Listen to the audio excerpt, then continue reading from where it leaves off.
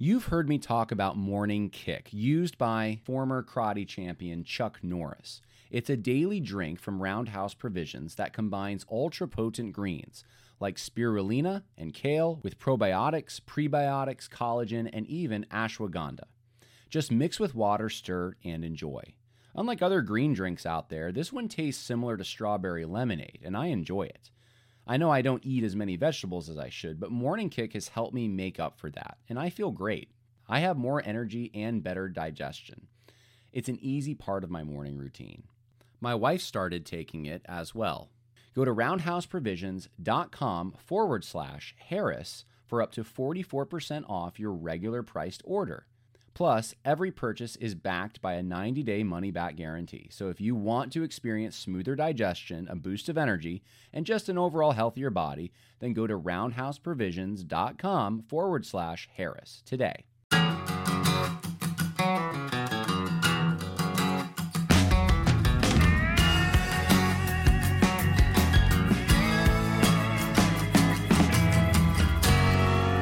Welcome to the Conversations That Matter podcast. My name is John Harris. We are going to take a little bit of a tour today. It's really more of an illustration. That's why I'm using this. But we will take a little journey into the world of Twitter. I don't do that as much as I used to. I used to go on Twitter and look at all kinds of things. But I got rid of my Twitter at the end of last year, or I forget, beginning of this year maybe, January, something like that.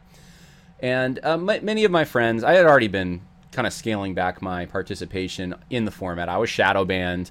Many of my friends had been completely banned.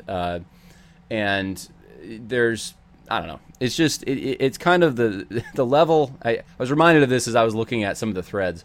The level of engagement is much of the time elementary school playground level engagement. It's just not interesting to me much anymore. But there's still a lot of things that happened on Twitter. Not as many things as there used to be, but there still are some. And this is one of those things. And I thought it was just a good illustration of just a number of things I've wanted to talk about.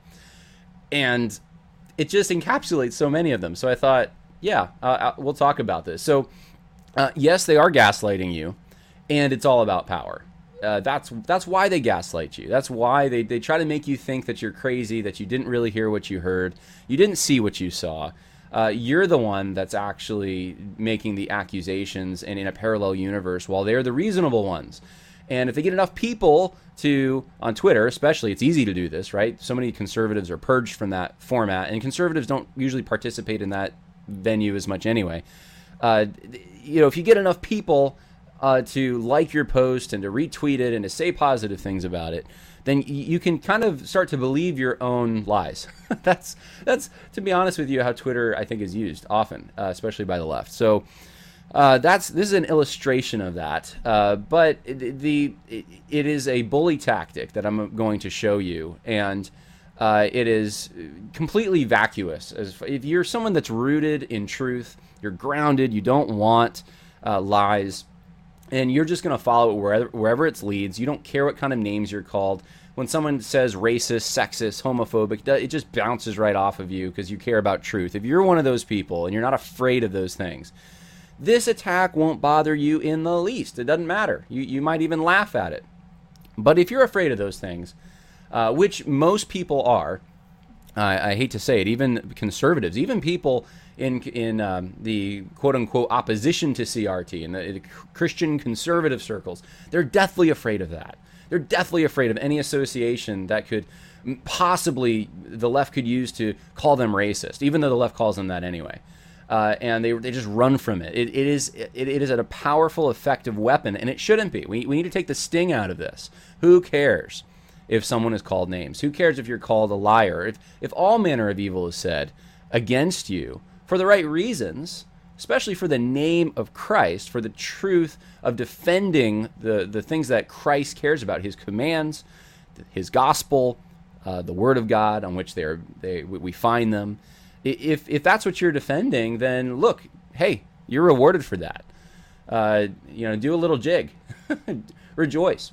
And it's hard. It's easier said than done. I understand that. But this is just an example in my mind of what I'm going to show you of a ridiculous attack. And I'm just going to reinforce for everyone, look, you're not crazy. You're not crazy. And I want to also, for those who might be, I don't know if they are, but if anyone's listening who is being attacked or about to be attacked, who knows, maybe I'm about to be attacked, I don't know. I get it every so often anyway. Then listen to this. Listen to what I have to say about this, and then respond accordingly. I just hope it is encouraging to you, and then also motivating to you to just kind of like stand firm. Don't budge an inch. Don't let these bullies make you do something that you know is wrong. And it is wrong to confess something, to call something sin that God has not called sin, to apologize for something that's not really wrong. I have a hard time with that, guys. I think that is wrong. What you're doing is you're engaging in a lie. You are, and if it's something that isn't in conformity with God's law, you're apologizing for something, for breaking some man-made law, then you're giving that a place of prominence. You're saying that's an important standard to keep in comparison to God's actual law. So I say that's wrong. That's wrong. Don't do it. Stand firm. Stand in what you know, what you believe. All right, let's get into it, because none of you know what the story is yet. Some of you might, but we're going to start here. This is what has caused the issue. Adam Greenway, the president of Southwestern Baptist Theological Seminary, put this out this afternoon. He said, "It is with deep disappointment but strong conviction that I have sent the following letter to Dr. Michael Spradlin, prayerfully requesting him to reconsider the decision by Mid-America Baptist Theological Seminary to post the premiere of a film whose trailer contains scandalous and scurrilous slander against Southwestern Baptist Theological Seminary." Now, for those who don't know, Mid-America is separate from the Southern Baptist Convention. It is not an official Southern Baptist Convention seminary, yet it has an association with the Southern Baptist Convention. Liberty Baptist Theological Seminary is the same way for Liberty University. So they're not directly affiliated, but they are indirectly affiliated, if that makes sense to anyone. In fact, if I'm not mistaken, I think Adrian Rogers started Mid-America, and it's still somewhat loosely affiliated with his church, which is a Southern Baptist church. And many of the people who graduate from there go on to Southern Baptist churches and Southern Baptist institutions and become missionaries for NAM and that kind of thing. So there is a relationship there, but yet, wisely probably, Adrian Rogers did not put it under the direct oversight of the Southern Baptist Convention. And look, one of the things, a point I want to make just right off the top is, how come there's only one seminary that seems like it's not circling the wagons? It hasn't really gone woke. It's actually resisted some of these things to some extent. It's the one that's not actually in the machine, as at least as tied as closely to the machine. So it's not officially under the Southern Baptist Convention. I think that is interesting.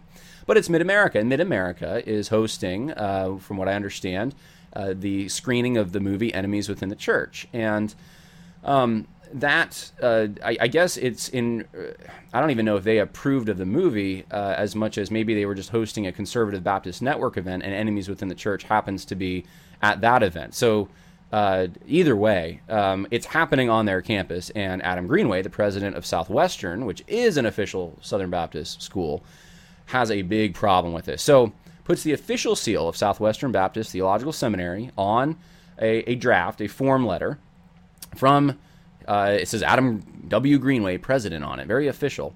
And this is what he says.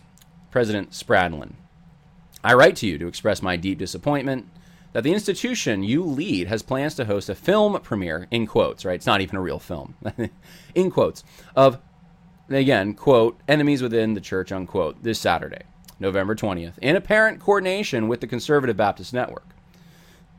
The film's trailer contains campus footage of the institution I am privileged to lead, overlaid with narrative insinuations of Marxism, presumably intended to leave viewers with the mistaken impression that Southwestern Seminary is something other than Orthodox, Baptist, and evangelical. Now, let's stop there for 1 second.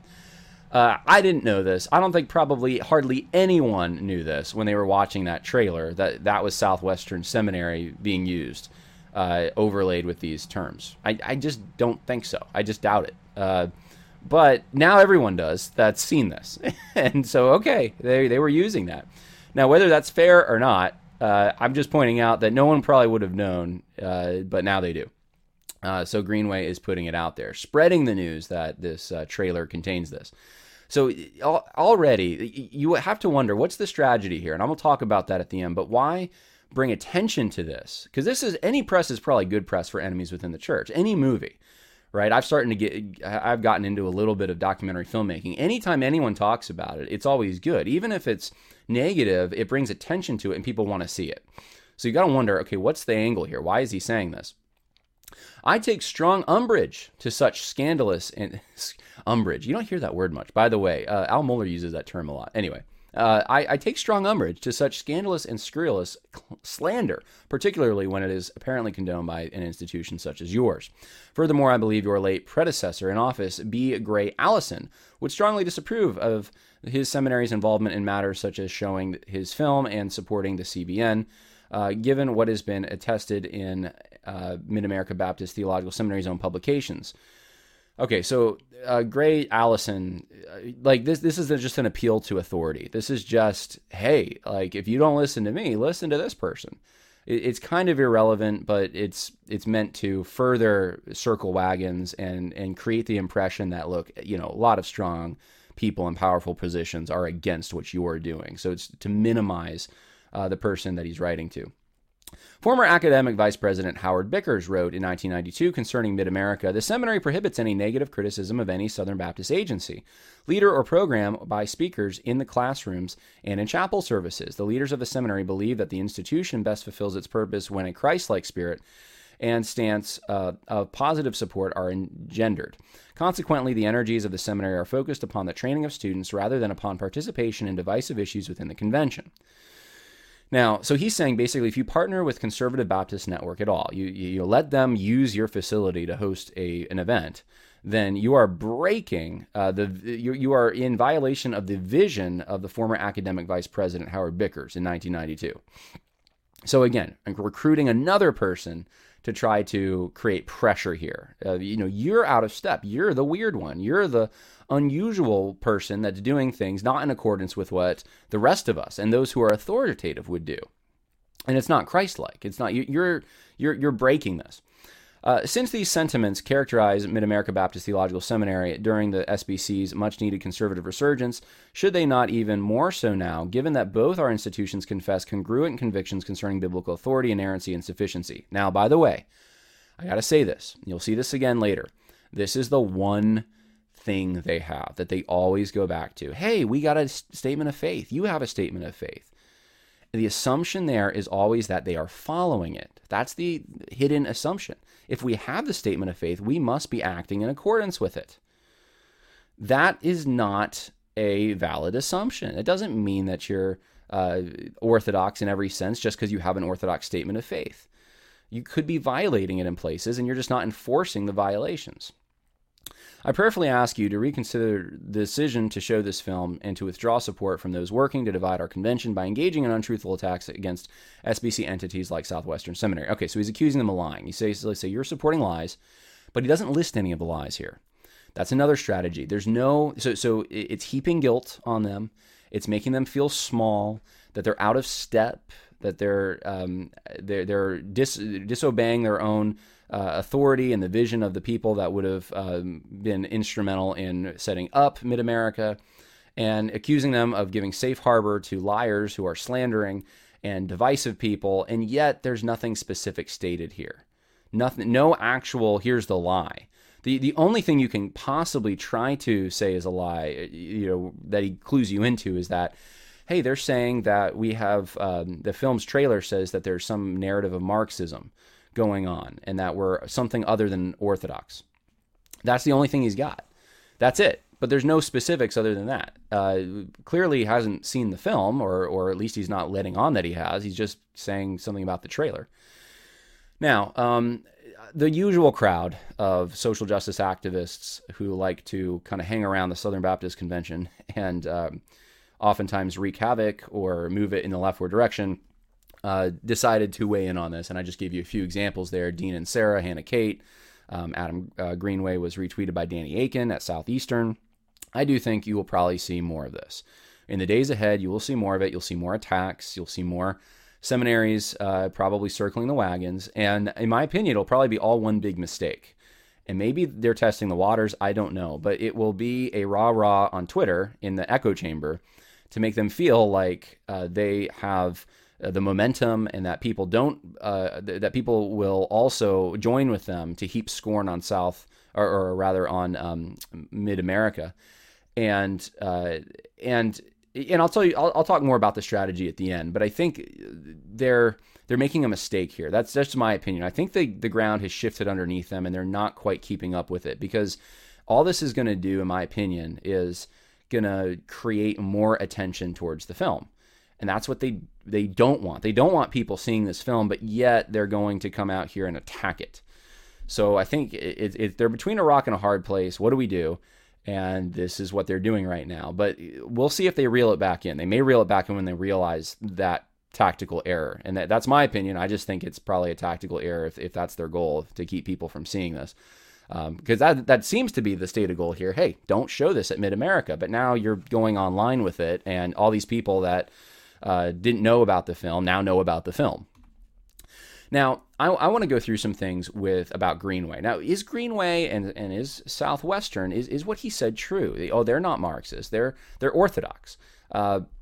Is it true, though? And I'm just going to give you a few pieces of evidence here, and I'll let you decide for yourself. Adam Greenway. October 31st, 2019, for Reformation Day. He said, "The time has come to finish the shift from the Confederate culture of our origins to a global vision of mission, ministry, embracing all peoples without distinction. We are with Christ after the lost, not the lost cause." And it's just kind of a dumb, just juvenile tweet. But it's I think what he's trying to say is like, hey, we're more diverse. We're diverse. That's the main thing he's trying to get across there. Again, he says this, what an incredible weekend it was to be with Dr. Ed Young and the great SBC Houston family of faith. Second is a diverse, multicultural Southern Baptist church baptizing thousands of new believers every year. Thank you, Dr. Young's gracious hospitality and support. So again, valuing this multicultural Southern Baptist church. You have this from Adam Greenway. Pursuing racial diversity is a way we bear witness to the gospel. Quoting Pastor Drew Erickson, teaching from Acts 10. So he values some kind of ethnic diversity, right? I hope everyone's seeing that. Now, I'm going to come back to that, but let's just put that in the back of your mind. Okay, Adam Greenway values ethnic diversity and thinks we should somehow push for ethnic diversity somehow, or make conditions so that things are more ethnically diverse. Now, here's another thing to add to this list. SBC leaders have published a statement grieving the recent death of George Floyd and calling for an end of racial inequality in the distribution of justice in our country. I was grateful to join with all my fellow SBC entity heads in making this statement. This is from May 30th, 2020. And Greenway signed this statement, and let me read for you part of the statement, that a number of other Southern Baptists, I think Al Mohler signed this, I believe, by the way. Danny Akins signed it, Jason Allen, Jamie Dew. As a convention of churches committed to the equality and dignity of all people, Southern Baptists grieve the death of George Floyd, who was killed May 25th, 2020 in Minneapolis. While all must grieve, we understand that in the hearts of our fellow citizens of color, incidents like these connect to a long history of unequal justice in our country going back to the grievous Jim Crow and slavery eras. The images and information we have available to us in this case are horrific and remind us that there is much work to be done to ensure that there is not even a hint of racial inequity in the distribution of justice in our country.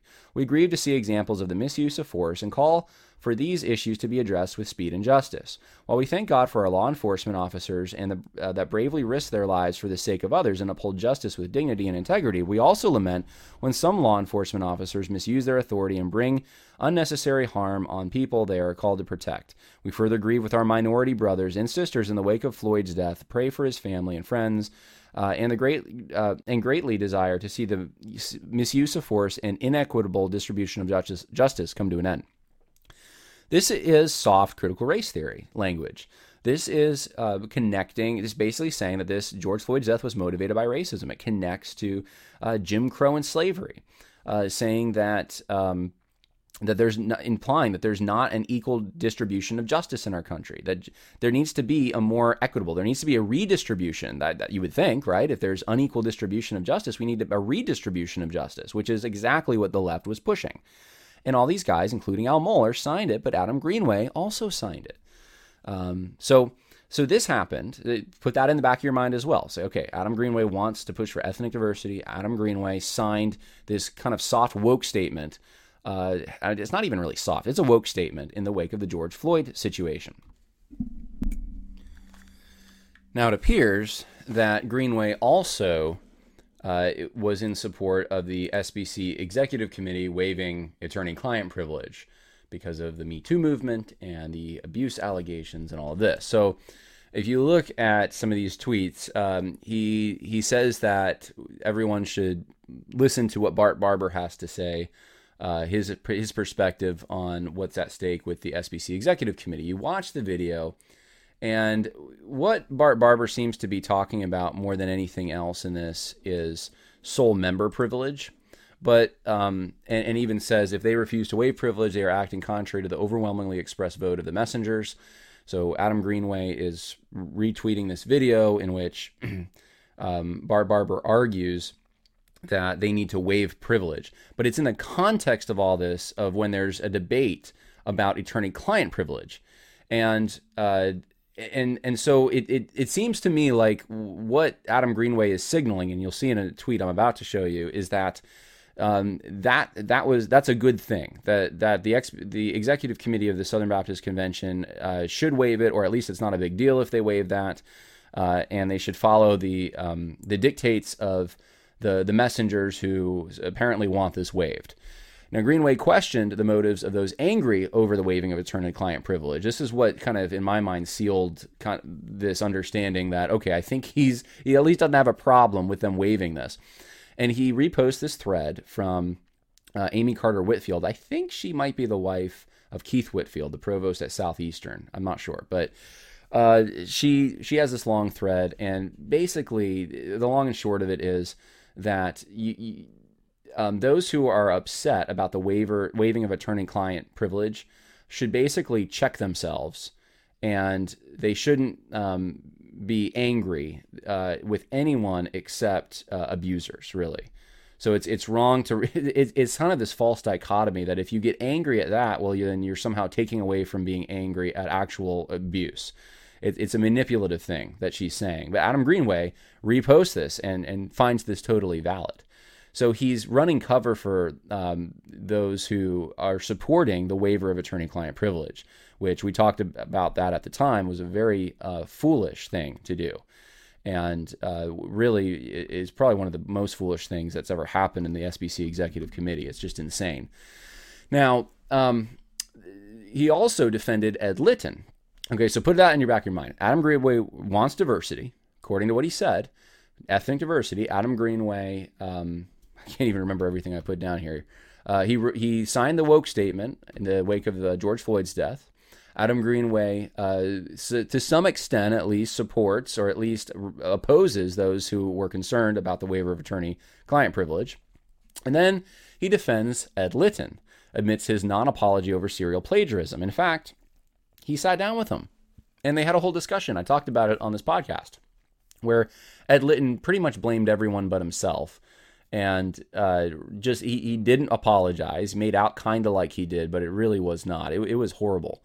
And Adam Greenway just kind of accepted that and said, again, publicly going out there saying he appreciates Ed Litton's helpful words in his statement, another non-apology on the sermon series, and then advertises the chapel with Ed Litton, gives him the platform.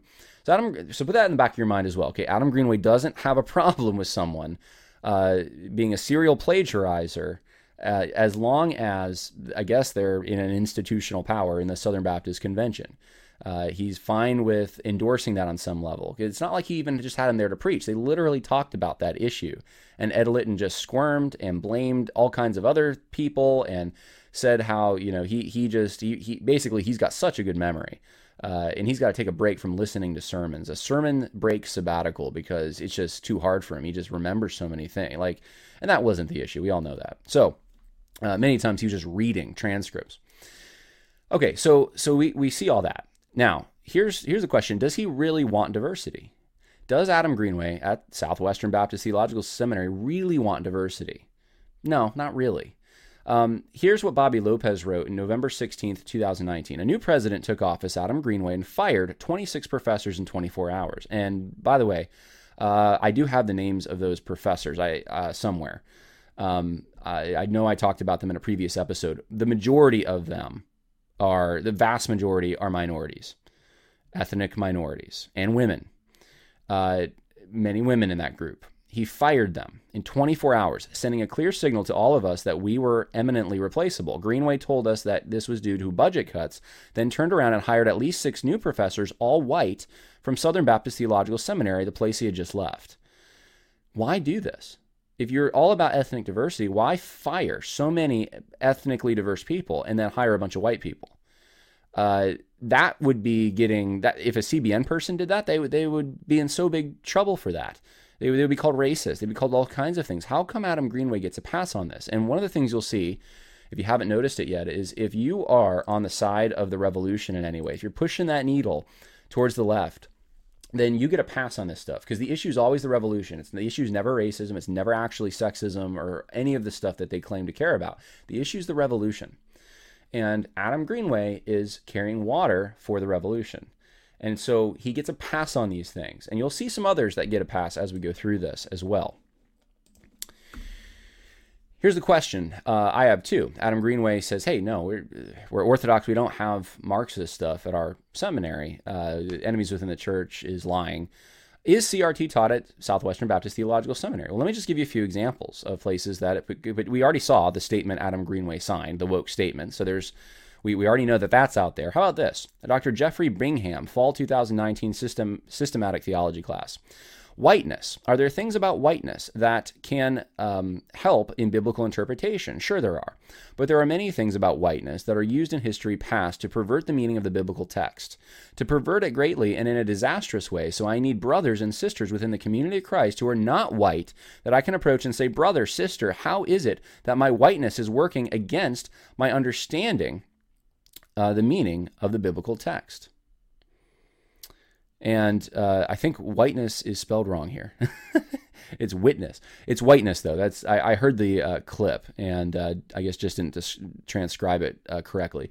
But this is Dr. Jeffrey Bingham, fall 2019 systematic theology class. And you can go online. You could probably even type that in, and it'll come up. He says this. You have Malcolm Yarnell. Malcolm Yarnell is a very prominent professor there.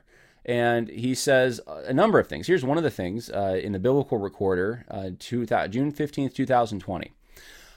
He says this is about racism. And there's so many things. It was hard to even narrow down, okay, what bothers me the most about this? What would we pick out to say this looks like CRT? Let me read this for you. Among other errant ideas we have heard are the following: that the Scripture does not command the reconciliation of all peoples, that the Word of God advances the system of slavery, and that oppressed peoples ought not seek freedom from wicked systems. And by the way, I'm not buying this. I don't know who in the world is he talking about here. I've never met maybe one person in my life who thought this. In the Southern Baptist Convention especially, everyone's going to say that they believe that the Scripture commands reconciliation, that the Word of God advances the system, that does not advance a system of slavery. Now, certainly the Word of God regulates slavery in the Old Testament. Certainly there's regulations in the New Testament. But to say that it advances, like it commands a system of slavery, I mean, it's being slave to Christ, I guess, and that oppressed peoples ought not seek freedom from wicked systems. Like, who says that oppressed people should not seek freedom? I don't know of anyone who says that. Not in a revolutionary, violent way, perhaps. There's an orderly way to go about these things, but I think everyone would say, yeah, if you're in a wicked system, then you should seek the freedom from it. Now, here's the thing. This is a straw man, and this is how he knocks it down. Further, we are disheartened to hear people explain the deaths of unarmed black men with arguments based in supposed white superiority. Okay, what's an argument based in white superiority that explains the death of an unarmed black man? This is about police shootings. Here it is. Suggesting that propensities to crime, misbehavior, and standardized test scores are to blame. These specious claims remind us of old ideas that Southern Baptists more than once resolved to denounce, saying that you're a white supremacist, racist, something negative, right? You're one of these things if what you say is, hey, there's reasons that in some of these police shootings, there's maybe a justifiable reason this individual was killed or wounded because they had some kind of a propensity to crime. In other words, they were committing a crime. And these disparities that exist with test scores and these kinds of things can be attributed to well, these are the problems. There's a lack of education and a lack of character. And most of the people who would make that argument would probably say that there's a fatherlessness problem. There's a family breakdown problem. Well, here's Malcolm Yarnell coming out, along with Ryan Putnam and Keith Whitfield, and saying, you know what, that's white superiority right there. That's what you're saying. No, that's not what that. And this is, if that's not what they're saying, this has to be the sloppiest thing ever. But there's so many other things in this that just show me that there's some kind of a willingness to make some kind of a peace with critical race theory. There's some kind of a syncretism going on here. Because to get to the point of calling someone some kind of a white supremacist or racist because simply they point out that there's a disparity when it comes to crime or test scores in a certain community or a certain region, that is, why would that be critical race theory? Or I should say, how could that not be critical race theory that would cause them to do that? They have to make some kind of attachment. They have to create some kind of a way of linking racism and white supremacy to someone claiming that these disparities are problems. That alone gets them titled a racist or something. So you have to make a big jump there, and that's what critical race theory does. It makes the big jump for you. It gives you license to call people names based on very sometimes tenuous links that you can somehow draw a line here or there. Sometimes you can't even do that. Let's see here. There's more in this article, but I'm going to skip that. Let's go to other things Malcolm Yarnell has said, because I don't want to focus too much on that. There's so much more. He says, what if from now on every Anglo-male candidate for an SBC entity leader's role were to refuse appointment, of course, only as their conscience leads, until a more diverse leadership representative of our desire to reflect the redeemed gathered around God's throne were installed? So he's basically saying, in order to force diversity, which is what Adam Greenway said he wants, right? Ethnic diversity. We are going, we should do this. What if every Anglo male just said, we're not going to be leaders anymore? Now, you first, Malcolm, right?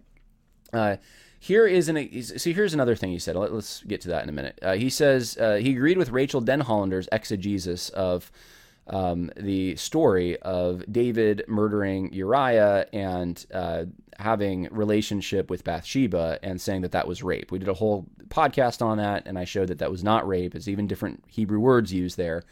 But Malcolm Yarnell insists that it is rape. And this is the pressure, the Me Too pressure, is brought to bear on biblical interpretation. You see Malcolm Yarnell going the same way as a Rachel Denhollander on that issue. You have him defending Resolution 9. He says that the work of the 2019 Resolutions Committee for the SBC displayed the wisdom of Solomon in addressing some of the most difficult issues facing our churches. That's Resolution 9. He says, if pagan books said things which are indeed true and are well accommodated to our faith, they should not be feared. Rather, what they have said should be taken from them as from unjust possessors and converted to our use. And quoting Augustine, and applying that to the critical race theory debate. Hey, we can take this stuff. We can use it as analytical tools. Here he is again. This is what he supporting some form of standpoint theory. Here's an example of what I meant at SBC 2019 when I advocated that we strive to hear the female voice. While all the male disciples were arguing about their roles of power and prestige, this lone female disciple perceived what Jesus really needed. What Mary did was beautiful. So again, we need the female voice. That's again, the standpoint theory coming out. Here again, he talks about essays by Peter Tai, a SWBTS PhD, I guess, student, and another student, and they wrote in this book, they compiled some essays written from a global theological perspective. So this is Malcolm Yarnell. So do you think between the statement Adam Greenway signed in the wake of the George Floyd death, do you think between what Jeffrey Bingham said about needing these other perspectives, do you think everything Malcolm Yarnell's put out there, and this is just the tip of the iceberg, Do you think, in addition to that, how Southwestern Seminary sponsored the Caring Well initiative, and we've gone over that too. I actually write about it. If you go to my book, Christianity and Social Justice, Religions in Conflict, if I can find it here. If you have a copy of this book, I actually have a whole section on it, talking about the Caring Well initiative and showing that this is standpoint theory. This is postmodernism. And it is totally the Christianization of the Me Too movement. It is denying innocent until proven guilty, at least on the church level. It's terrible stuff once you get into the details of it and what they're actually saying. Well, Southwestern Seminary supporting this, so and sponsoring it, and this is the ERLC initiative, Caring Well. So that's Southwestern, and so. For enemies within the church to have to have some kind of a narration where they're showing the seminary and saying, "Hey, there's Marxism." I don't know what. I haven't seen it in a while. I think I have seen it before, but it was a while ago. To have some narration saying social justice is somehow in play here would be accurate. How would that not be accurate? These ideas that are being advocated, at least in part at Southwestern, and have not been retracted to my knowledge or apologized for, or no repentance that I know of. These ideas would trace back, some of them, to Marxism. So what's the problem here? Why is this such a big deal? If they have evidence for it. Now you also have circling the wagons here. You have Mark Wingfield. Now, it says on his Facebook profile that he studied at Southwestern Baptist Theological Seminary. So here is a former student, I guess, at Southwestern Baptist Theological Seminary, who posted on Baptist News Global that the Conservative Baptist Network promotes conspiracy-laden film to be shown at Mid-America Seminary's campus. That's the headline. And what are the talking points from this? The talking points are, he quotes Ben Cole. Ben Cole says, the school's decision to host an event this week that slanders our seminaries through outright lies, purposeful misrepresentations, and politicized fear-mongering threatens that decades-long institutional fraternity. This style of national socialist propaganda should be rejected by every Bible-believing Southern Baptist. Okay, so he's saying they're Nazis. Saying enemies within the church is Nazis. If the school persists in its determination to host this event, Mid-America should be given the same exhibit space allocation at our annual meetings as we would give to the Ku Klux Klan, the Watchtower Society, or to Louis Farrakhan. Okay, so the Ku Klux Klan and Mid-America would be on the same level. That's the accusation here. Basically, we should shut them out, cancel them. They should not even be allowed a space at the annual meetings. And he is, if they allow this to go forward, and basically says that these are Nazis, the enemies within the church guys. Now, here's the interesting thing to me. I just want to point this out. And this isn't to jump down Ben Cole's throat or anything like that. You know, assuming he's sorry for this, I don't know exactly. But Ben Cole used to work for Aaron Schock, I guess is the name. And he was a congressman. But Ben Cole had to resign. And the reason Ben Cole had to resign was because of social media posts that Ben Cole made in 2013 at the end of the year, where he said that, so apparently the closing of the National Zoo has forced the animals to conduct their mating rituals on the street. And he takes a picture, and I guess, I don't know, I don't even see what's in the picture, but calling, and then a hashtag gentrify today. I think this is probably in Washington, D.C. That's where it says. One of the hood rats on my street just got shot by another hood rat. I was right there when the gun was fired. So he says these things that are considered extremely offensive and racist. I mean, you're calling people hood rats. You're saying they're animals. And he has to resign for this. This is the same Ben Cole who is quoted in this article as saying that enemies within the church are Nazis and basically Mid-America is like the Klan if they let this film shown. Tell me this. This is the thing I wanted to point out. Tell me this. Is there a pass given? Think of Greenway again. Greenway wants ethnic diversity, but then fires the people that are ethnically diverse and replaces or brings in white people. Ben Cole is calling people Nazis and Klansmen, and yet he's the one that has said these things.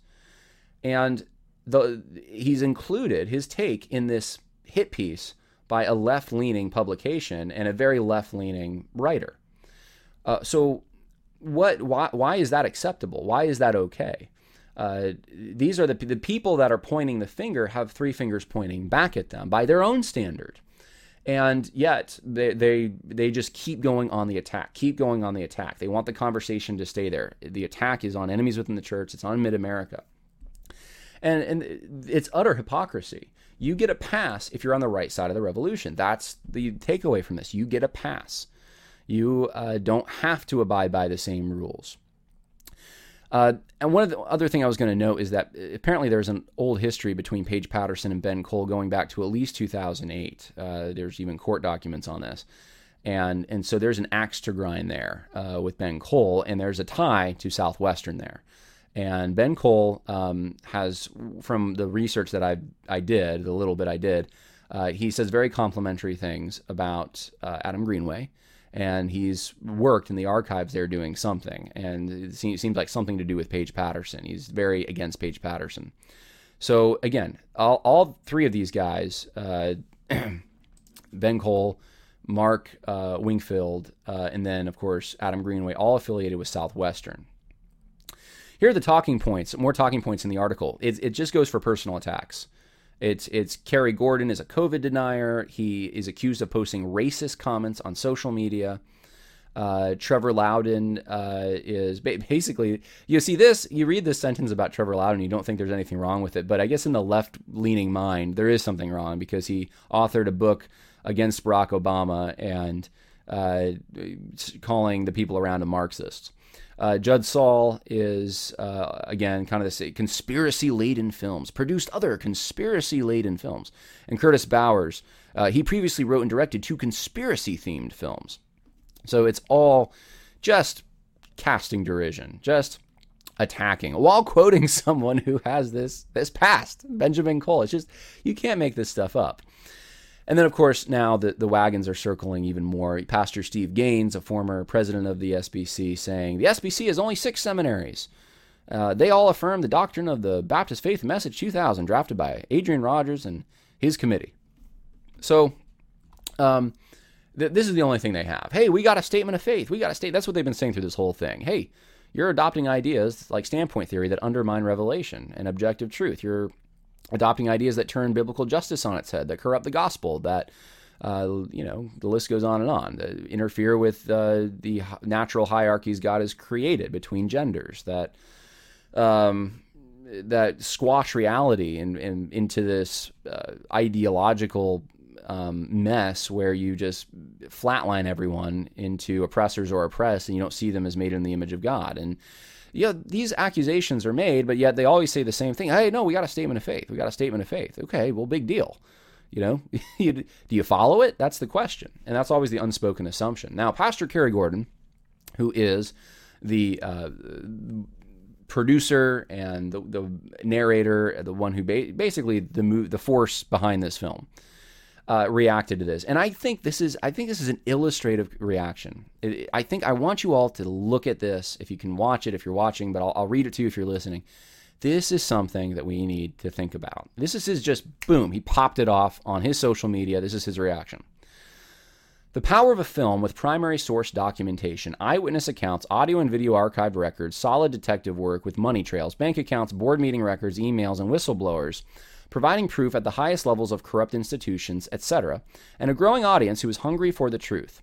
Is that when you get caught by the filmmakers and just respond with more lies and slanderings, as opposed to humble repentance? It drives even more people to watch the movie and review the evidence for themselves. I'd much prefer repentance, but if they insist upon lashing out, let them lash out till their hard little hearts are content.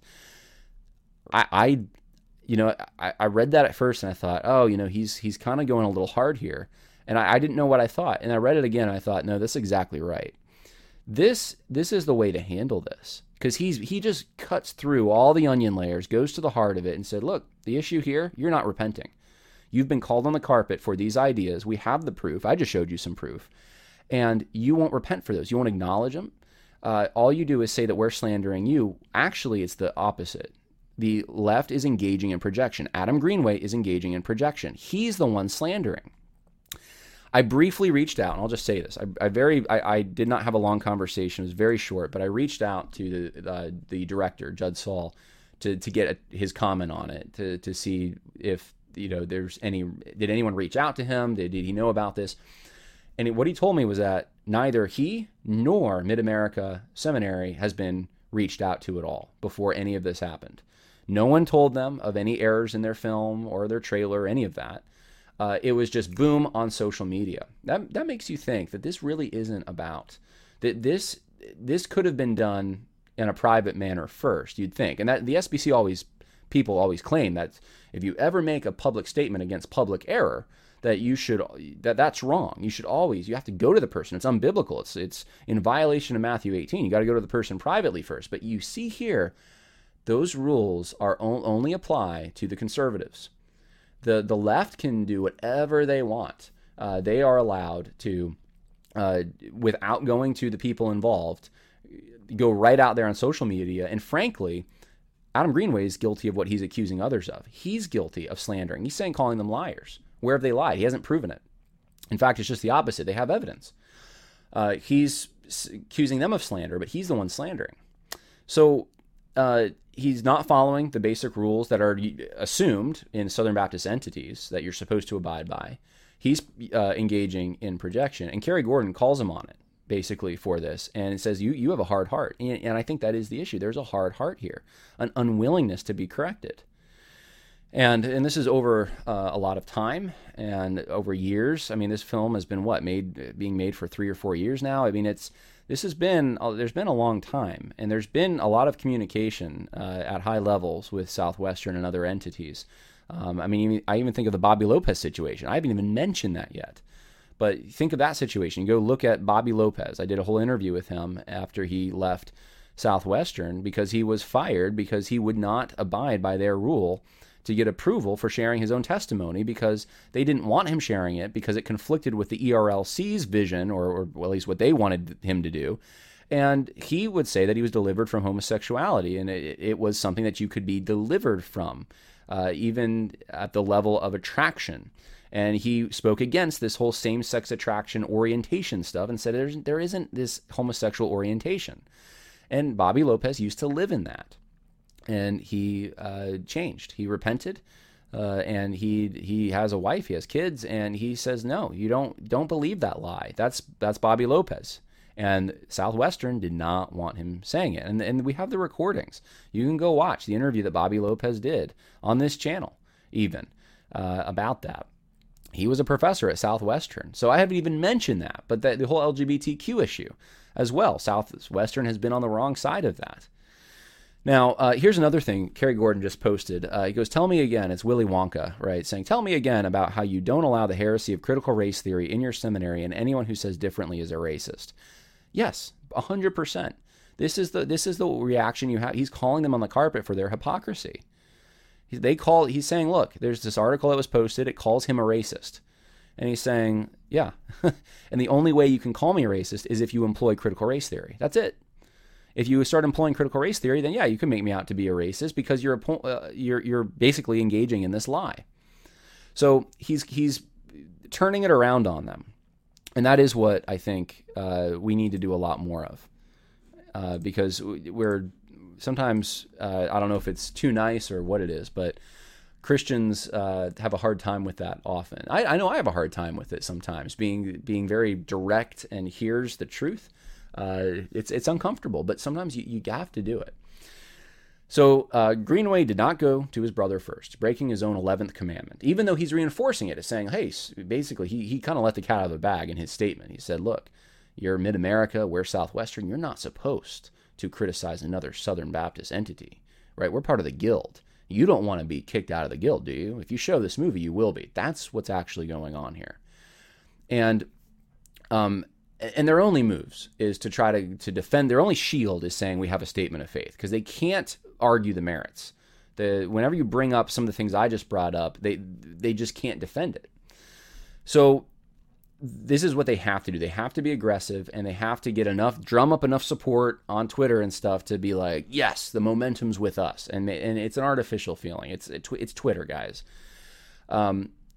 his concern doesn't seem to be the Southern Baptist Convention, right? His concern doesn't seem to be the seminaries. It's as much as it is himself and his institution and his image, and casting derision on Mid America. He posted it publicly first. That gives it away. Posting it publicly shows that this isn't about Mid America anymore as much as it is like actually getting them to stop the movie. It's about casting derision on them. It's about making clear where the lines are and that they're outside of the club. The strategy is really to separate institutional enemies from those in the trenches and thereby exert control over the institutional enemies and discredit the foot soldiers. So you have the foot soldiers in the trenches. You have Judd Saul. You have enemies within the church in the trenches, getting all the information, putting it out there, making a movie, exposing, refuting, and what they're afraid of in these institutions, though, is what about those that could be more on the right in our institutions who want to prevent us from doing what we want to do, our little revolution. They want to stop it. If we can somehow make them afraid enough, the people in the institutions that have some institutional power, make them afraid enough to distance themselves from the trench soldiers, you can disrupt their lines. You can disrupt their communication. You can get them to get upset at each other. I've seen this, by the way, over and over and over, where you have people that are more on the conservative side, but they're weak. I'm just going to say the conservative side for the most part, and I'm not saying this about Mid America. If they stand strong on this, they will show that they're not weak. They might be the first ones to really show that at the institutional level, like really, tested and tried, and they came through. I mean, it's very difficult. I mean, there might be some others, but it's so rare. I'm just saying it is so rare. Most of the people who want to tout themselves as the leaders of the anti-CRT faction, they are so afraid of being called names. They are so afraid of having associations with them from others who are in the trenches and actually getting damaged from combat. They don't want to be combat soldiers. They want to be armchair generals. And so this is to disrupt communication. This is to, because look at the scenario. If what happens is Mid America issues an apology or says, you know what, we're not going to have enemies within the church come. What happens is they end up, it ends up making enemies within the church look bad, like, they were the problem somehow and had deceived Mid America. And then at the same time, it weakens Mid America because it shows that they can be bullied by a Twitter mob into submission. And that's the goal of this. It is bullying, and it is trying to exert control over institutional threats, people they view as institutional threats, and then disrupt any kind of cooperation between them and those in the trenches. What I anticipate is that more of this will happen in the next few days. That I think that the wagons are already being circled, unless it's called off by someone like Al Mohler, who may even be behind this anyways. I don't know. I don't have any evidence of that. But a lot of these in past situations, like you think of the Founders trailer coming out, past situations, there is a circling of the wagons generally. And it's like they're all in a chat room strategizing, and I would assume that's probably going on. But unless one of them calls it off, then you're going to see the other seminaries start to do the same thing. Other voices in the SBC with any kind of prominence are going to start to say the same thing, and it will be to ostracize Mid America, and that's sad, and CBN, and try to discredit enemies within the church and tie that around the necks of these institutions to make them afraid that they don't want to be associated with something that would be lying or be, oh my goodness, Kerry Gordon's a racist. Oh my goodness, Trevor Loudon's a conspiracy theorist. We can't be associated with them. That's the goal. That's the whole goal with all of this. Here's what I think is shifting, though. I think it's starting to shift. I think we are on moving ground, and this is encouraging to, I think, many of you and myself. I don't think it works as much as it used to. I think the elites in institutions still think it works. They're still deathly afraid that their image is going to be marred. But I think something's already happened on the ground level. I've seen this as I've gone across the country where people just don't care anymore. They don't care if you're called a racist, if you're called a Christian nationalist, if you're called a sexist, if you're called a misogynist, if you're called homophobic, if you're called transphobic, if you're called a neo-Confederate, if you're called, the list just goes on, a Nazi, they just don't care anymore what kinds of names you're called, because they've seen the boy crying wolf so many times and no one gets hurt. There's no, oh, that person's so dangerous over there, look at them. Okay, what are they doing? What's so dangerous about it? Well, they just are. They tweeted something. What did they tweet? And then you look at it and it's like, okay, that's what we're all getting upset about? And it doesn't work. On the working class people, it does not work anymore. The people in the pews, it's not really working much anymore. The institutions, it still works because it's fake. And I think that though it was working, and it still works to some extent on the general, somewhat in the general population here and there, but it's less and less and less and less. And especially as the years have gone on with the social justice movement and it's intensified, people in the pews, they just aren't buying it as much anymore. And what this will do, I think Carrie's right about this.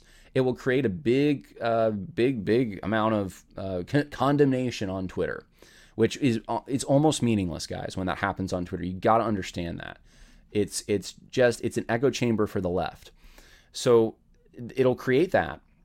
It'll create possibly some institutional security that they think, hey, look, this person's got my back, and look, all of us elites, we reinforce each other. But on the actual pew level, the layman level, all it will do is drive people. Whoever ends up seeing this, it'll drive controversy, and it'll drive people to want to go see this movie that you're not supposed to see. And I don't know that they counted on it. I don't know. Maybe they are trying to think through this, and then maybe they'll reel it back in. But I think that's the effect of it. And the more they up it, the more they go after this film, the more people are going to want to see it. That's kind of how it works. So that's my prediction. Wanted to just cover that. I don't do this kind of stuff as much. I used to do it a lot more. I've been focusing more, I guess, lately on just more. I haven't been getting into the minutia of what's said on Twitter and specific quotes from institutions or people. But it is important we sometimes do that, and we have to know what we're dealing with. And I think if you didn't know anything about Adam Greenway or Southwestern and you saw this tweet, you might be tempted to believe it somewhat and wonder, hey, are they being lied about? But if you know anything about what's actually been occurring in the SBC and specifically at Southwestern, you won't ask that question. You'll know. And you'll know that this is exactly a bully tactic. It is not a Christian thing to do. It is an exercise in projection and hypocrisy, and people who have three fingers pointing back at them trying to go on the offensive. And I hope God just has mercy on them. I hope they do repent, as Kerry Gordon said. I really do. And that they humble themselves, because that's the thing that's missing. There's just no humility. Look, if you say something wrong, if you say something dangerous, you admit it first, and then you confess it. And you take people seriously when they point it out. You don't just start pointing the finger at them and attacking them. Anyway, I hope that was helpful for you. That is my assessment of what's going on right now with Adam Greenway and Southwestern and this anti-Mid-America sentiment, anti-enemies within the church sentiment. I think, though, it's not going to work. I think it's not going to work overall, and that's my assessment. All right, God bless. More coming. In fact, got Judd Saul booked. I talked to him briefly, like I said today, and I said, hey, why don't you come on, talk on the Conversations That Matter podcast about your film, and just tell us kind of what's going on. And it looks like he's going to do it. So look forward to that. And if you have specific questions you want me to ask Judd, put them in the info section, or not the info section, the comment section, and I'll take a look at them before I talk to him. God bless. Bye now.